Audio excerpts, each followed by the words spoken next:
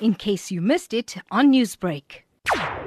Our KZN VIP control center received some stress calls, some community members in Mount Royal requesting immediate medical assistance. Ambulance were dispatched to the scene together with our security response vehicles. Upon arrival of the medics and response teams, government ambulance and SAPS were on scene prior to our arrival. When the members approached the scene, it was established that there had been 2 victims sustained multiple lacerations after being chopped by a known suspect. A female had succumbed to her injuries.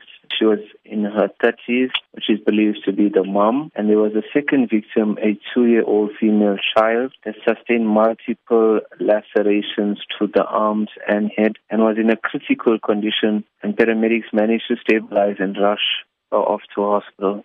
Whilst the ambulance was en route to hospital, the child succumbed to her injuries in the ambulance. Gareth, you mentioned that the suspect is known. What can you tell us about this? The suspect is known to the community. I am not 100% sure about his relation to the family. Many gender-based violence cases have been recorded within this week alone. You were at the scene and your team had been out there. What was the reaction from the community following this gruesome scene? The community were outraged.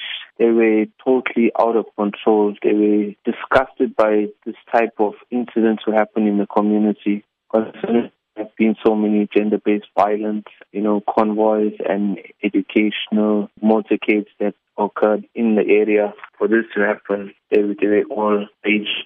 Newsbreak, Lotus FM, powered by SABC News.